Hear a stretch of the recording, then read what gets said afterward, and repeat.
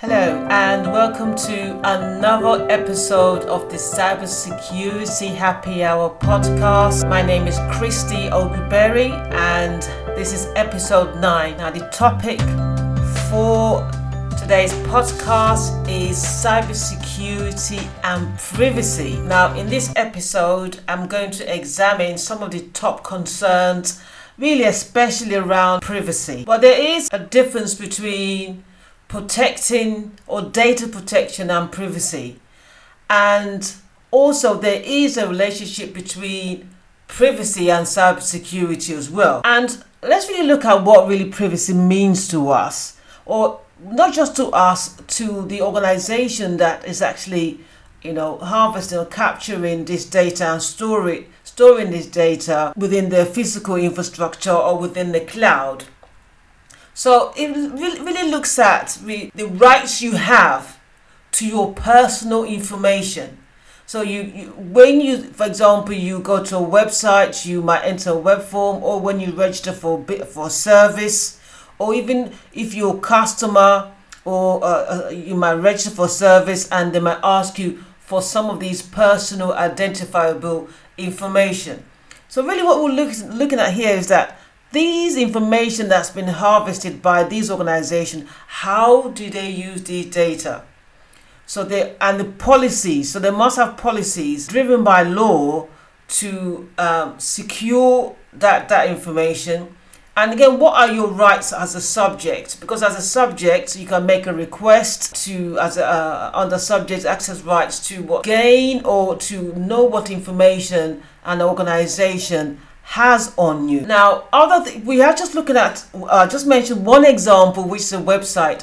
What about when you download smartphone apps? Now, how do you know they're actually keeping to the word? And when I mean the word, I mean that they're actually securing that data using maybe technical controls to actually secure that data. Now, on many instances, we share personal information with, let's say, with our banking. When you, let's say, you open a savings account, or you've got some money, some investment account. Again, what happens to that data? You've entered that information, and sometimes you also produce proof that you are who you say you are. Now, you've entered that information. What happens afterwards? So they need to maintain your privacy, and they have to use security tools or methods or policies to secure that information you have given them. This is supposed to be a relationship of trust. And once they kind of verify that you are who you claim to be,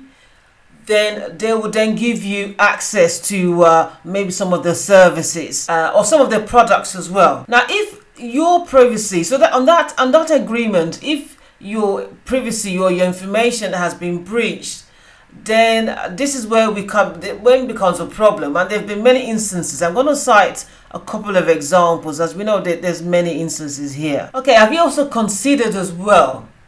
Okay, they have obtain that information from you because you really want something from them, and they have given you that product or service, but they decided to go the extra mile, maybe to make some extra income and sell that information to third parties without actually informing you. Now, if that information is sold on, then of course your privacy is out the window. It's quite exposed.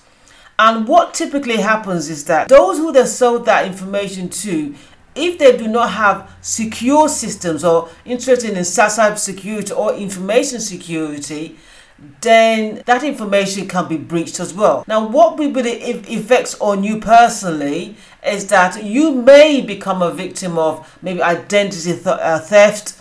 There might be some fraudulent, your details might be used for cyber fraud. To name a few, I'm just really naming a few here on this podcast. I've always mentioned about using a VPN to protect your privacy. And how does it work? Now, if you go to like a website, for example, it can block certain websites that might be deemed to be malicious, and using your internet browsers, and you also use various servers as well to protect your public facing IP. And then also, again, the security part comes in that it would prevent others, unauthorized persons, from accessing your personal information. Now, while we're on the subject of VPN, I'm going to mention this. We have an affiliate link, which is the NordVPN. Now, do not forget to protect your data in transit. And if you want to continue to maintain your privacy, use our affiliate link. The link is on the show notes. So you go to the show notes, you will see a link. And what can you really get from this affiliate link? There are benefits apart from security. You're going to have some kind of reduction. And what is this reduction? The reduction comes in the price you pay for NordVPN. Now, what do you get? You say you're going to get 70% off a 3-year plan, and you also get 1 month free. Now, in order for you to get this price, if you use the coupon code INTECHCYBER, I'm going to repeat that again, INTECHCYBER, and you are going to get this deal. And that's going to help you really to protect your privacy. All right, so go to the show notes and then click on the link and use that code. Then the journey kind of starts now. Start today. If you haven't done so already, you haven't got a VPN. All right, let's look at the workplace. Okay, so you're working for a company, and this organization, this company work for, really when they onboard you, when you're starting work, they've offered you the job. Okay, now you need to provide information to prove your identity, and they would collect things like your national insurance number, which is in the UK. In America, it was called Social Security. Your date of birth. Now, sometimes, depending on the role, they will ask you for some medical information as well. If they want, probably in some countries, they want to provide you with insurance. All right. So you can see they collect and your address. So they're kind of collecting, and then they'll ask for your an ID, such as your passport or your driving license. Okay. And these documents are, again, sometimes photocopy or scanned. Okay. Have you wondered? Okay, they've done this. Where are they keeping this information, and how secure it is? Okay, because under the law, let's say in the UK, you have GDPR. Organization has a responsibility, of course, on the data they collect from the customers, suppliers or staff.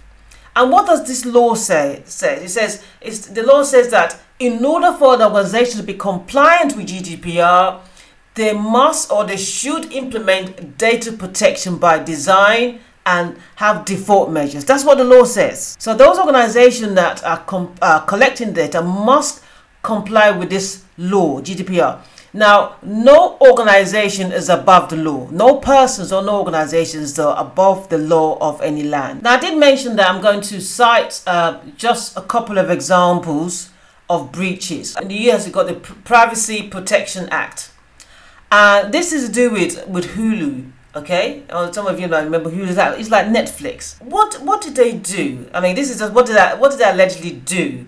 They kind of violated this law, which is, I said, the Privacy Protection Act, and allegedly, Hulu disclosed the customer information they collected during registration of their services to third parties. Well, again, then of course somebody made a complaint. So they collect this information as part of their process, but they decide to sell this on, which is wrong. Okay. Another example. Okay, this is again to do with in Malta. All right. Again, personal data that was collected. So what's the personal data? That's personal information about those who are going to be voting in the election. They collected this information, but where the breach happened is there was an IT security company that was responsible really for maintaining this information collected. Once they're maintaining it, what actually happened was there was a data breach, and there were over 300,000 Maltese personal data was leaked online. Can you imagine this? You went to register to vote, and a few months later, you hear that, there was a data breach and your name is on this, internet and information. Now, what really is the problem here is that, yes, they collect the data, but the company that responsible for the security of that data did not store that data or protect it adequately. What did they do? What happened was they used an unprotected database belonging to another software solution company, and of course they entered the things like their names, some identification numbers. And this information, even though if it's going to be sent to a third party, it wasn't redacted, it wasn't masked. And of course, when there was a breach, everything was out in the open. Because we were passing information to these organizations, because we want the product services, or there's some want to do like voting, for example. Now, what should the companies themselves do? I did say, okay, they need to adhere to the laws in the country they operate, the law of the land. And they should have policies internally and also on their website. So this is just a minimum I'm just talking about here. So they must have kind of privacy policies, have some kind of security policies, so that those processing the data and also data controllers, we know what to do. So give them some kind of guidance. And also, it also informs those whose data is being managed, how it's been done as well. Other things they need to do, probably on an ongoing basis, is to conduct some kind of cyber risk management and have an incident response team just in case something goes wrong. Okay, so that is something that needs to be done on an ongoing basis. So follow the law of the land, ensure that wherever that data is kept is secure. How do you verify that it's been secure? You conduct risk assessment, cyber risk assessments, and then you want to make sure that the controls they've put in place to secure that data is actually working. So it's still fit for purpose, all right? And if it isn't fit for purpose, then what can we do? How can we treat this new risk? So they need to do something in order to kind of reduce the impact. So these are things that companies should be doing on an ongoing basis, ongoing monitoring, and also reviewing the controls they have in place to protect customer information or even employee information. Now, it depends on from the organization's point of view, the customer base or the suppliers, possibly having some kind of consultation, with these stakeholders.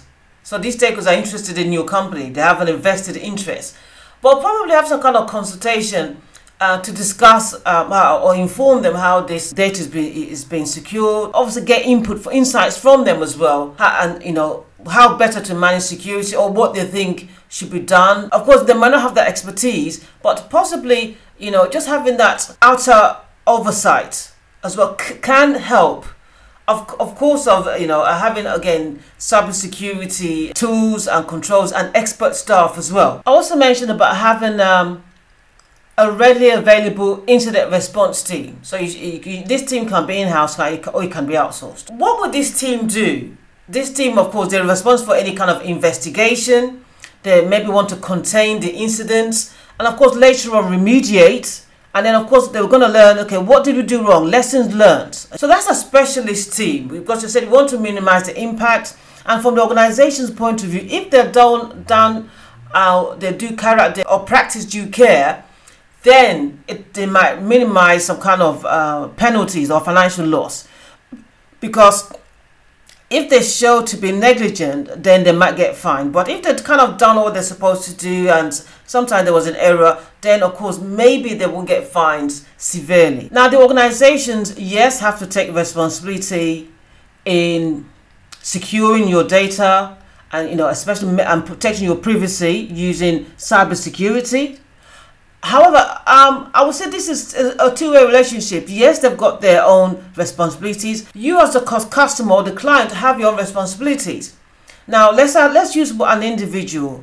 What can you do to kind of reduce this risk and kind of protect yourself? Now, we know that the internet is like, is an insecure network. Everything's published out there. And we know that sometimes organizations are quite, as I said, maybe unscrupulous by sharing or selling this information on. So what can you do? What can you control yourself? Now, if you're using things like social media and Facebook, because sometimes cyber criminals can harvest information from your personal Facebook, make sure your social media accounts are secure. Okay, do not share everything. Everything is shared. Some people put pictures of their homes, announcement and go on a holiday. Reduce what you share on social media, because again, if you might share it within a group, somebody with that group might show it to somebody else. If you have, let's say, anything like paper-based products, let's say you've got anything on a paper, then instead of just put in the bin, make sure that what you shred it. All right, if you have a shredder, don't just put in the bin, because sometimes when you put the bins out on bin day, some people go around and start rifling through the bins. Okay, make sure that you shred the bins.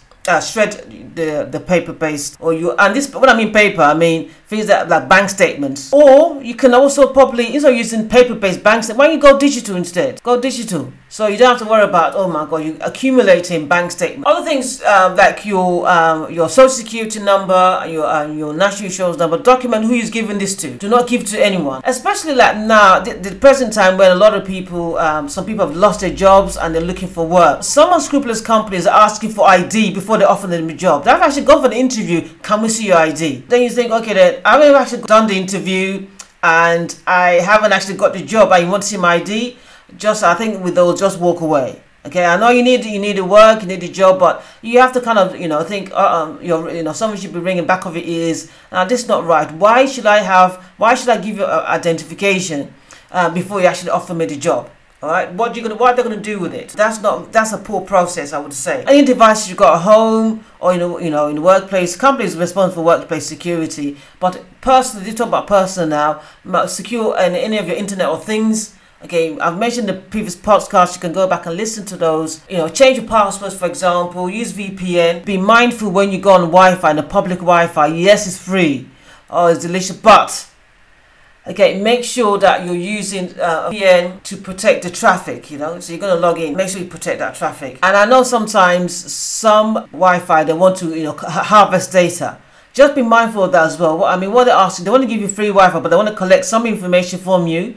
Is that necessary before you give me access? Okay, if that is, I don't have to give you everything but the kitchen sink, all right? So again, be mindful of that as well. So just make sure you understand what information you're giving away. Now, sometimes organizations will publish their privacy policy on their website and can read what that means exactly. So okay then, because they're making a statement, this is how we collect data, this is what we do with the data, etc. All right. So kind of spend time as well. Don't kind of skip it. Read through the privacy policies. And same thing applies to cookies as well. When you go to a website that asks you if you accept cookies, take your time. I know you want to go to that website to use their services or access the product, use the services, but take time and see what kind of information are they actually collecting from you. And after a while, clear the cookies. So having these are the things you can take ownership yourself. Take ownership of your own data, because sometimes we can't control what the company does, because we don't go in there to investigate. Okay, what can I do myself? What can I do? How can I manage my own information? Now, if you want further advice on really how to secure information, just listen to our previous podcasts. I talk about different ways of methods on how to secure your personal data, and I move on to the physical, the organization's infrastructure as well. All right. So just kind of listen to other podcasts, and if you've got any questions or comments, please feel free to contact me. Now, you can follow us on Instagram. So if you go to Cybersecurity Happy Hour podcast, you can leave a comment. And also you can contact me personally, because what I do, I'm a cybersecurity professional, and my role on a day-to-day basis when I'm not doing the podcast is I kind of carry out tests. I carry out penetration tests for organizations. I do risk assessments. So things I do on a day-to-day basis. So if you've got any questions, just hit me with your questions, and I try my best to respond promptly. Now, that's all for today's episode, and I thank you once again for tuning in and listening to this podcast. I try to keep it short and punchy so that I can actually get to the point and just kind of make you think about your own personal security, your own privacy, and what information are you sharing out there. Thanks again for listening again, and until next time.